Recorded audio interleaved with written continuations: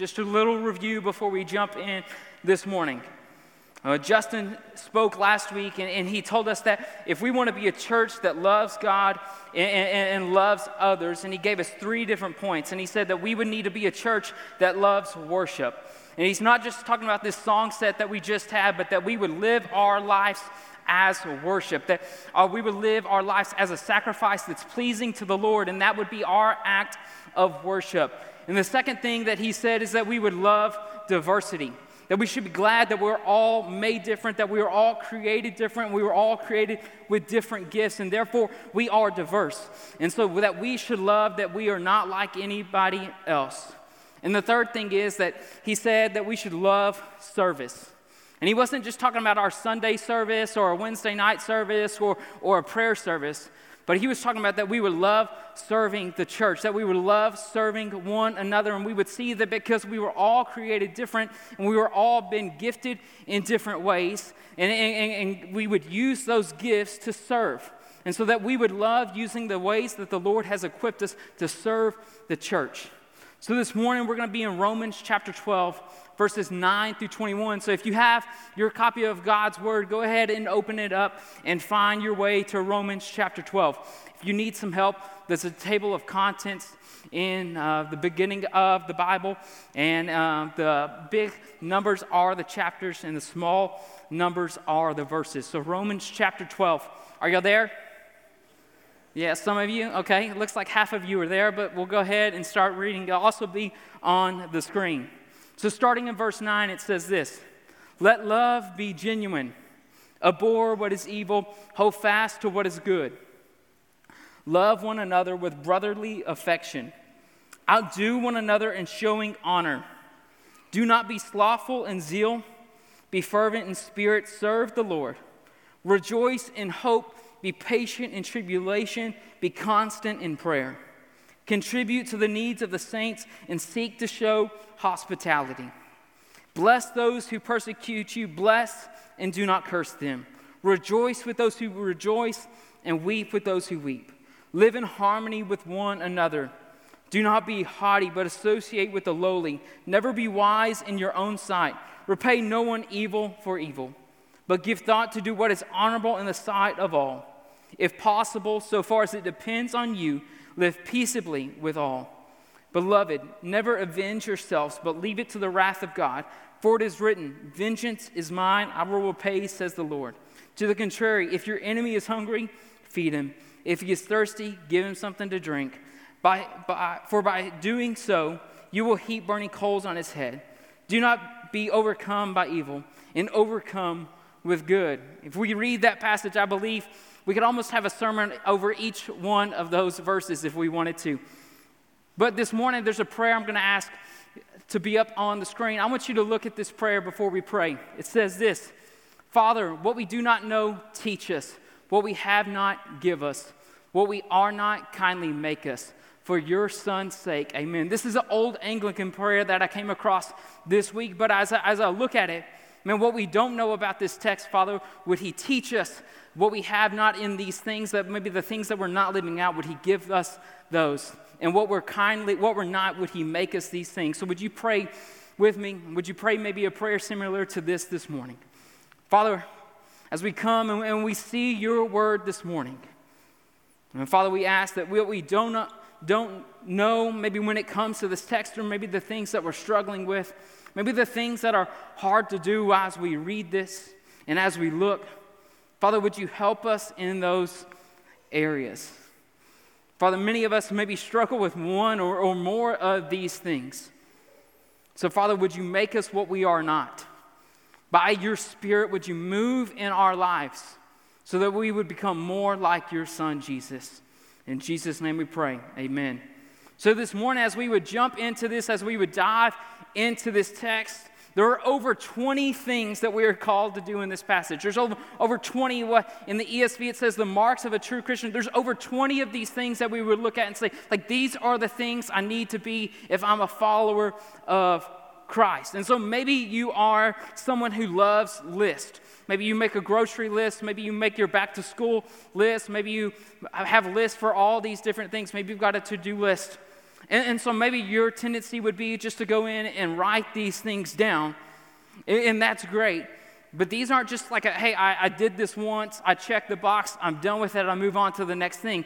These are our life. Our life is filled with all of these things constantly, day in, day out.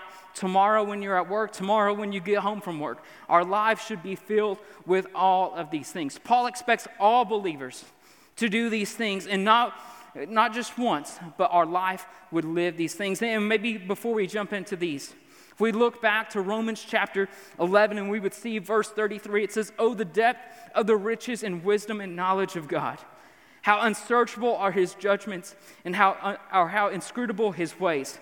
So as we would look, if we're honest, what we're going to look at, some of these things are going to be tough for us to do.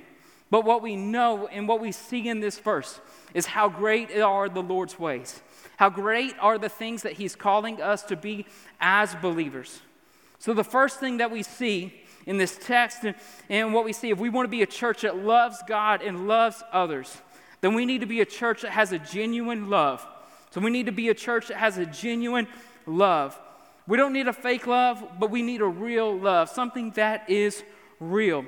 A genuine love should be in the lives of all believers. What I would tell you is this: there's a lot of counterfeit things in the world. And sometimes it's even scary how fake or how real the fake things are looking. And so there are a lot of fake things in the world. Maybe you would think like fake money, like they can't get that cool like water seal behind it on the $100 bill. But there's a lot of things that are fake that are becoming real. So there's this website that's very dangerous in my life, and it's called DHgate. And you can buy all of these fake things that look extremely real off of it. So maybe it's like shoes that you don't want to spend the extreme amount of money on, but you can get them for $30. That's me. So I love all the fake things. Maybe it's a jersey that you don't want to pay the real money for, but you get it and it looks completely real. And so it's kind of crazy how the fake things are becoming more real. And so John Calvin said this: it is difficult to express how ingenious almost all men are in counterfeiting a love they don't really possess. What he's saying is we're good at faking our love. Many of us, we're good at counterfeiting our love. Maybe we can make it look real for the moment, but when we leave, it's fake. And so we're good at making things, our love mainly, something that is fake. Maybe you've heard the statement like this: fake it until you make it.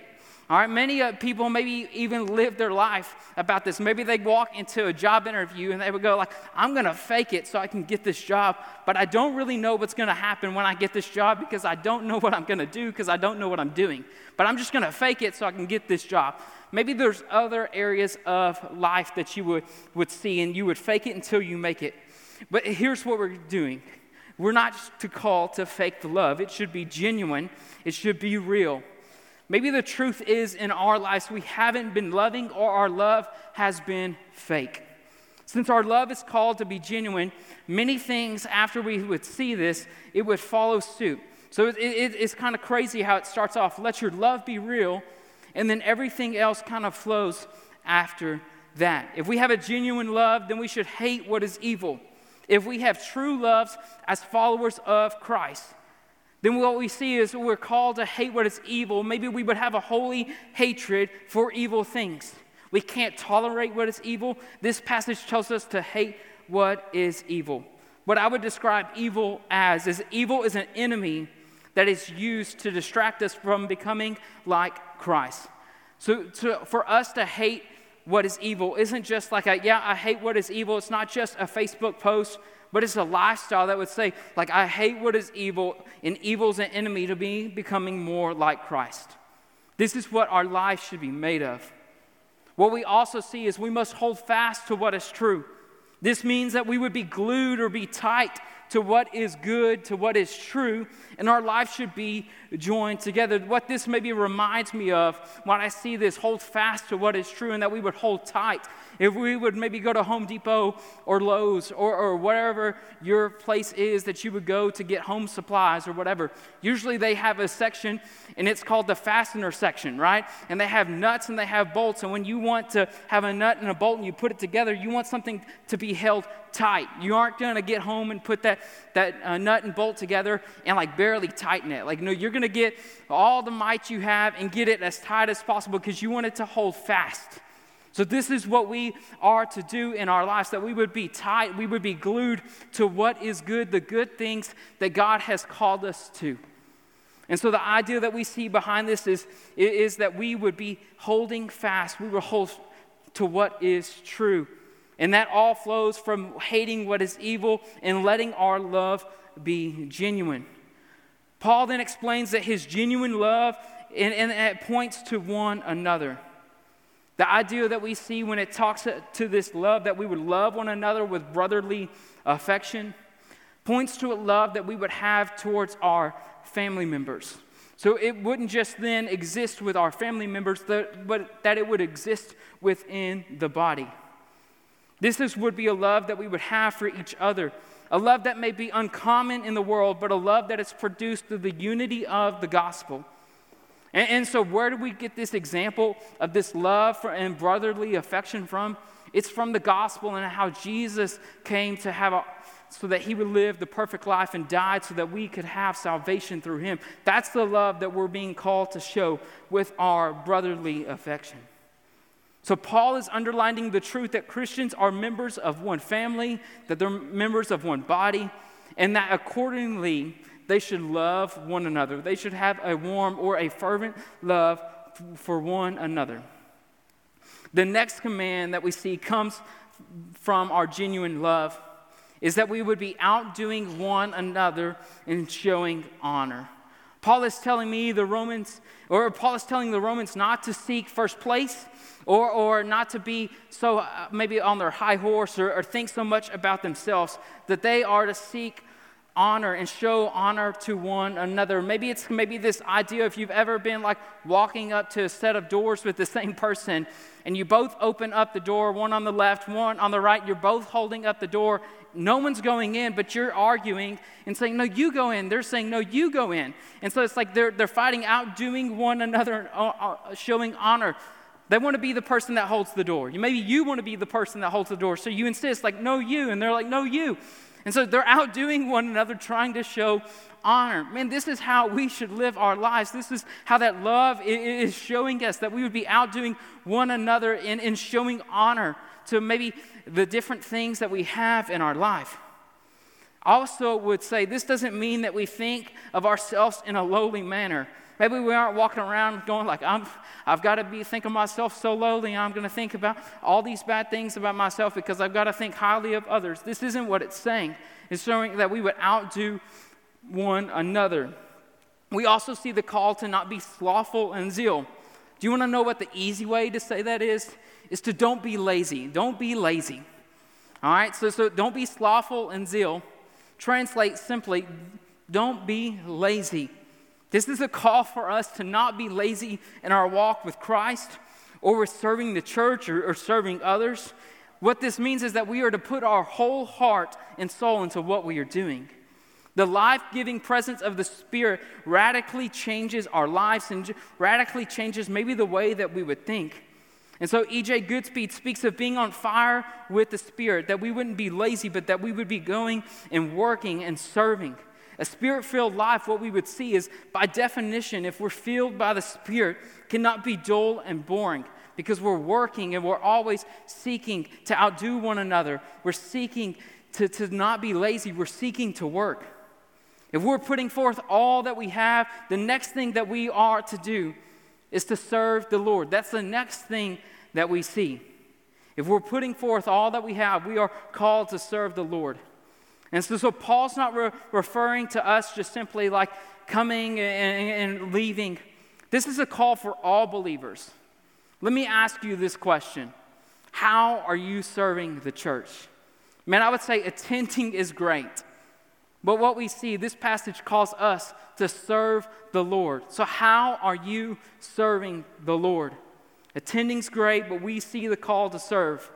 Where's your spot? And I would say this isn't just a call for the adults in the room. I mean, this is a call for all believers. So whether you're a kid or you're a student, man, we are called to serve the Lord. Charles Spurgeon says this: to serve God is to enjoy the highest pleasure. And then he says, I will warn you that the happiest members of any church are the most diligent. So he's saying the people that are serving are the people that are most diligent, they're the most happy because they're working, they're serving the church. And then he says this, those who sit still easily imagine sorrows. Idlers are those who indulge in criticism of other people's service and find themselves most happy when they can be pulling another person's work to pieces. So man, what maybe eye-opening this is for some of us. Man, if we're serving the church, it seems like what Charles Spurgeon is saying is he found often in his churches the people are most happy when they're serving and being diligent for the Lord. The people that weren't serving tended to be criticizing how other people served.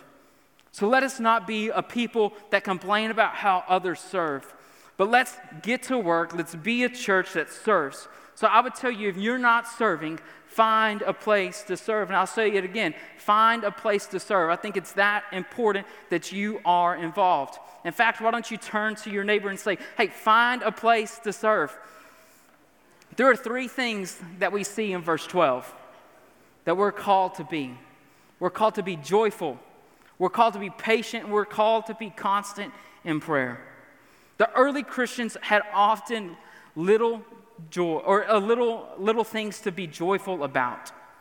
But what we see is they rejoiced in the Lord. They weren't really concerned about the things, the material possessions that they had in their life. They didn't have much. So their joy solely came from the Lord. I would also say maybe patience sometimes gives the wrong impression. But because Paul's words here denote not a passive of like putting up with things, but an active, steadfast endurance. And they're seeking these things. Paul has a great deal also to say about prayer. And it's clear that he was constantly praying. And so I would think most Christians will confess the difficulty of maintaining a regular prayer life. And I would say if many Christians are having a hard time maintaining a prayer life, the real reason I would say is probably not too difficult to discern. Because I would say if Satan can keep us out of touch with God, I would say he would not have to worry about the things that we're doing to the evil kingdom. If Satan can keep us distracted from the Lord, he doesn't have to worry about the things that we're doing that are good in the world. He doesn't have to worry about how we are spreading the gospel. And so I would say if we're not spending time with the Lord, then we're not really effective in the kingdom of God. The next thing that we see is to take care of others' needs and to show hospitality.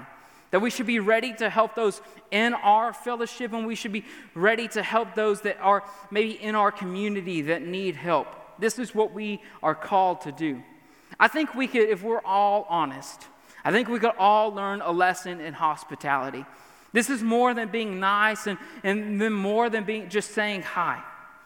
The exercise of hospitality was of great importance during this time. Many people traveled and they would have to find places to stay, and oftentimes they would find other believers just to open up their house. Maybe they've never met before, and that's where the family would stay.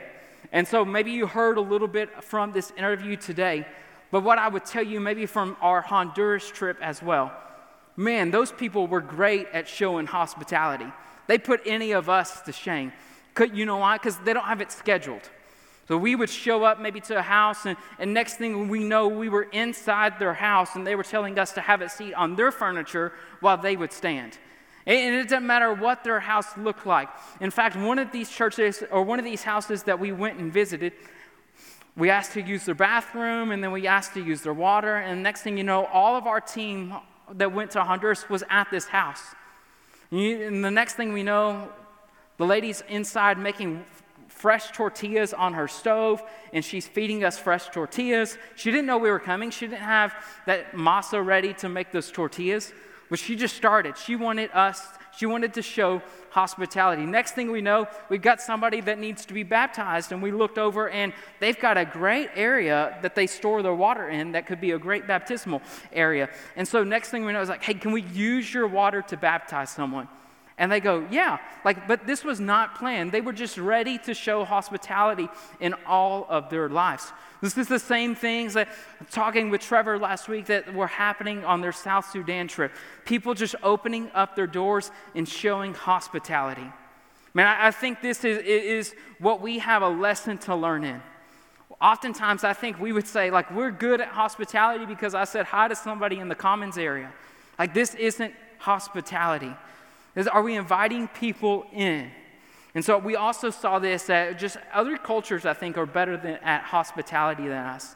As we went to Launchbox, there was people that were welcoming us in Fort Worth that were refugees into their apartment just to have a conversation with them.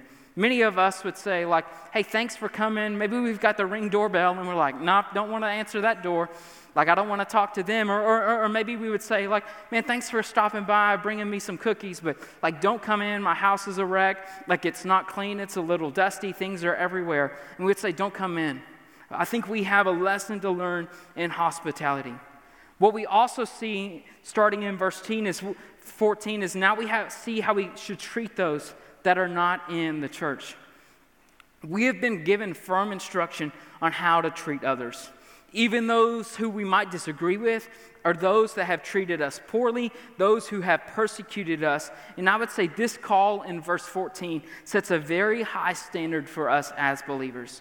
If we would remember the teachings of Jesus in the Sermon on the Mount, he says in Matthew 5 and Luke 6:28, love your enemies and pray for those who persecute you. And then we see the ideal from Stephen in Acts chapter 7, verse 60. Lord, do not hold this sin against them, as he was being stoned. What we see in this is the word bless is used twice. I think this is because he's putting emphasis on what we should do, that we would be blessing them. And so this seems to imply that it has maybe even already started, that people were cursing them because of their persecution that the Christians were facing. Paul makes it clear that this has no place among those who have a relationship with Christ. So stop cursing others and start blessing them. Pray that the Lord would bless our enemies. Pray that the Lord would bless those who persecute us. So maybe this is the call that we see for us to stop cursing those we disagree with, and that we would spend our time asking for the Lord to bless them. Our old nature, our sinful nature, says to curse them. But God says, ask me to bless them. We don't have to agree with them, but we are called to bless them. I think it's interesting that we would look forward to Romans chapter 13, verses 1 and 2. It says this, let every person be subject to the governing authorities. For there is no authority except from God, and those that exist have been instituted by God. Therefore, whoever resists the authorities resists what God has appointed, and those who resist will incur judgment. Man, in these verses, it's clear that the Lord is in control of all things. He has placed people over us, and that he is sovereign, and that he is in control. We may be persecuted, but let's remember that the Lord's in control, that we are called to bless those who persecute us. We're going to face persecution. We're going to face suffering. If you don't believe me, take some time to read 1 Peter this week. But let's be people who follow God's word and bless and not curse. If we would look, we spent the whole spring going through 1 Peter with our students on Wednesday nights. And what I felt like I told them every week was you're going to suffer. Close the book. We're going to suffer. I feel like that was over and over and over again. We're going to be persecuted. I feel like that's what I told them for 16 weeks straight in the spring. So what we know, it's going to happen. We're going to suffer. We're going to be persecuted, but we are called to bless those people who may persecute us or who treat us poorly. So also, as our love would be genuine, we should be there in all areas of life for one another, rejoicing and weeping. And I would say in my life, it's easier for me to come alongside of someone when they've lost a loved one, to be there when they're weeping with someone. I think in my area, in my life, I struggle to rejoice with others who are rejoicing. And I think sometimes if we're honest, we don't want to rejoice with someone who's rejoicing because we probably are a little jealous of what the Lord did in their life. We're maybe a little sad that it didn't happen in our life. So in all areas of life, as we would live life in community with one another, we don't just weep with those who are weeping, but we rejoice with those who are rejoicing, even when it might be difficult. If we would look in Luke chapter 15 and look at verses 25 through 32, this is the story of the prodigal son. And as he came home, what did the older brother do? He was upset that the dad was giving him attention. He was saying, like, I'm here, like, I've been here, I haven't gone. And so if we would look and we would say, like, he did a poor job of rejoicing with those who were rejoicing. Man, I think that speaks oftentimes to my life, that I do a poor job rejoicing with those who rejoice because I'm a little jealous. So it may be hard to rejoice for others, but we're called to do this. We're called to weep. Let's not miss the opportunity to live life in community with one another as maybe people go through the ups and downs of life. May we be there with them at all times. The next point that we can see in this passage, that if we want to be a church that loves God and loves others, we need to be a church that has a peaceful love. That we need to be a church that has a peaceful love. If our love is peaceful, we're going to have to live a life full of humility. We see that in verse 16. That we would live in harmony with one another, and that we wouldn't be haughty, but we would associate with the lowly. We don't need to think of ourselves in a high manner. Maybe for some of us in the room, we need to get off the high horse, and we need to come down to reality a little bit. So there's no need to be prideful. And here's what we see. The person who is wise in his own eyes is rarely wise in the sight of other people. So let's not be haughty, let's not be prideful, but maybe we come down to reality. And we would look and we would say the person that we're living with or the persons that we're dealing with, maybe we aren't viewing ourselves better than them. So as we have a peaceful love, we are called to live in harmony with one another. Paul is speaking of unity in this area. Paul is calling us to be of the same mind. Scripture says to not repay evil for evil. If our love is full of peace, then we should repay evil to no one at all. Doesn't matter if we agree with them or if we disagree with them, that we are to not repay evil for evil. Clearly, I would say this is an important part of us living our lives like Christ. Paul is dealing with our natural human tendencies to get even. Maybe we would think when someone does wrong against us, our mind would immediately go to, like, what can I do to get them back? Maybe if you have siblings in the room, that's the way you grew up. Like, my sister just did this and she didn't get caught, so I'm going to go sneak around and try to do something else to repay evil for evil. That's our natural human tendency. But what we see in the passage is we're called to not be that way. And so what we would see is Paul wants us to be opposed to wickedness and focus on righteousness.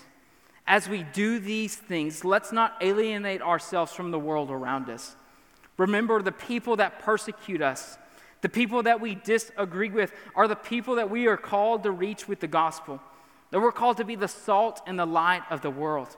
So as we would not repay evil for evil, let's not alienate ourselves away from the people that are persecuting us or doing evil things to us, but that we would be the people that go forth with the gospel. We would be the people that would be the salt and the light of the world and share the gospel to others. As we live our life, it should point to the gospel. Paul is not calling us to accept the things contrary to the Bible, but Paul is calling us to point people to the gospel. We are called to proclaim the gospel.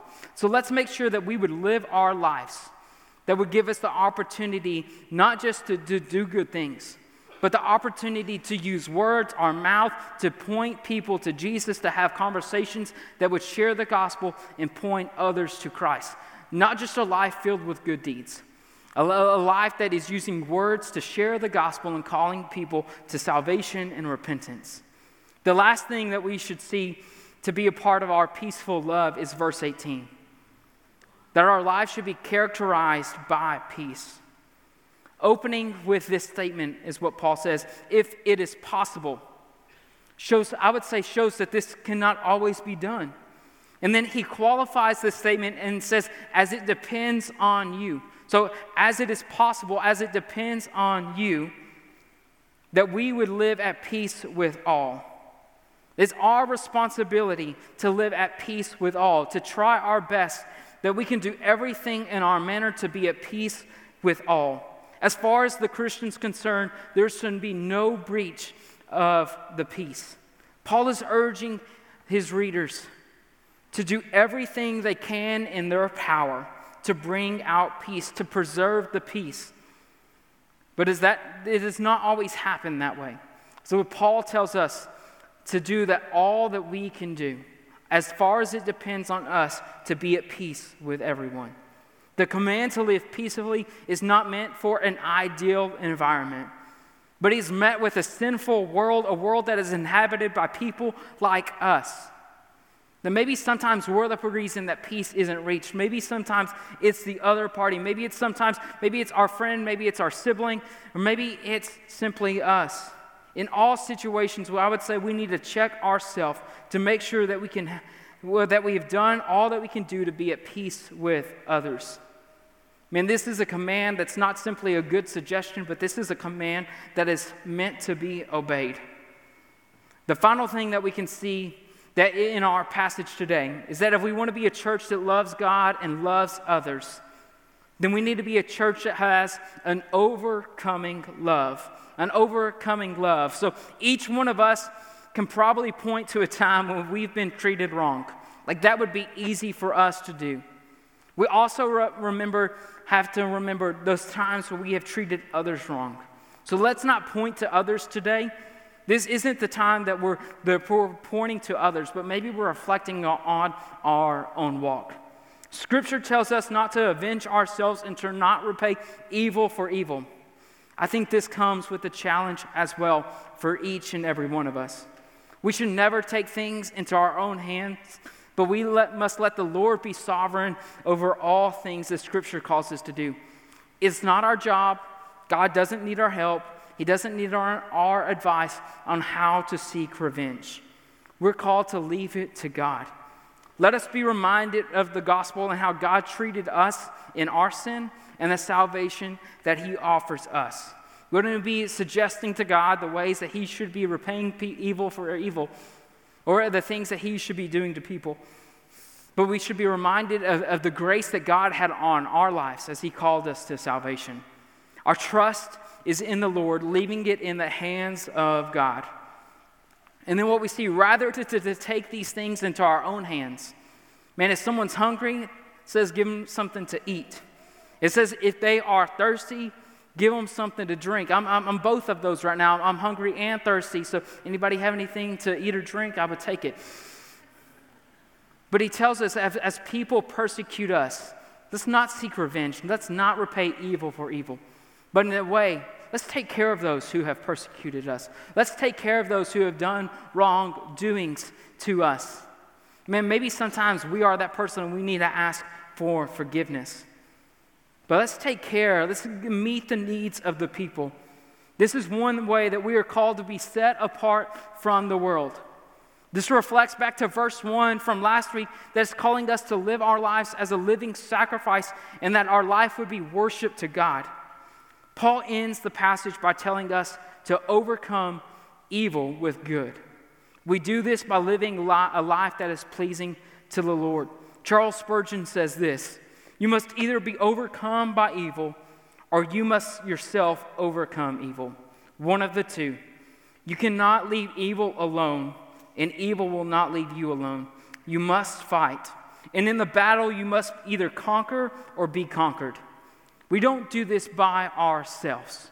We don't go through life alone as followers of Christ. We have the Spirit with us as we fight evil. And I would say this: the best way to get rid of an enemy is to turn him into a friend. Our most powerful weapon against evil is the good. May we be bold to proclaim the gospel in our lives. What we know is God is on his throne, and though all is not right in the world, he is the one who will avenge the wicked and reward the righteous. Once again, this is a way that we would live our life that as a sacrifice and worship to God. Many of these things that we would see today as we would look back at our passage last week to verse 2. We do these things, we would become these things by transforming ourselves by the renewing of our mind, that we would be becoming more like a follower of Christ, that we would have these attributes that we look at today, by transforming our mind, by being renewed by God's word. So would you pray with me? Father, we are thankful for the opportunity this morning to come and to hear from your word. Maybe for many of us in this room, as we would go through this list of things that we should have in our lives, the way that we would live and we would act in our lives, we would go, man, I'm missing this, or I struggle with this. That we wouldn't just be people that would say, like, yeah, I see that I'm struggling with this, or I'm messing up in this area. But that we would be people that would say, like, I need to become more like Jesus. And so we wouldn't just say, like, yeah, I'm doing these things, but that we would maybe come up with an action step to become more like your Son. In Jesus' name we pray. Amen.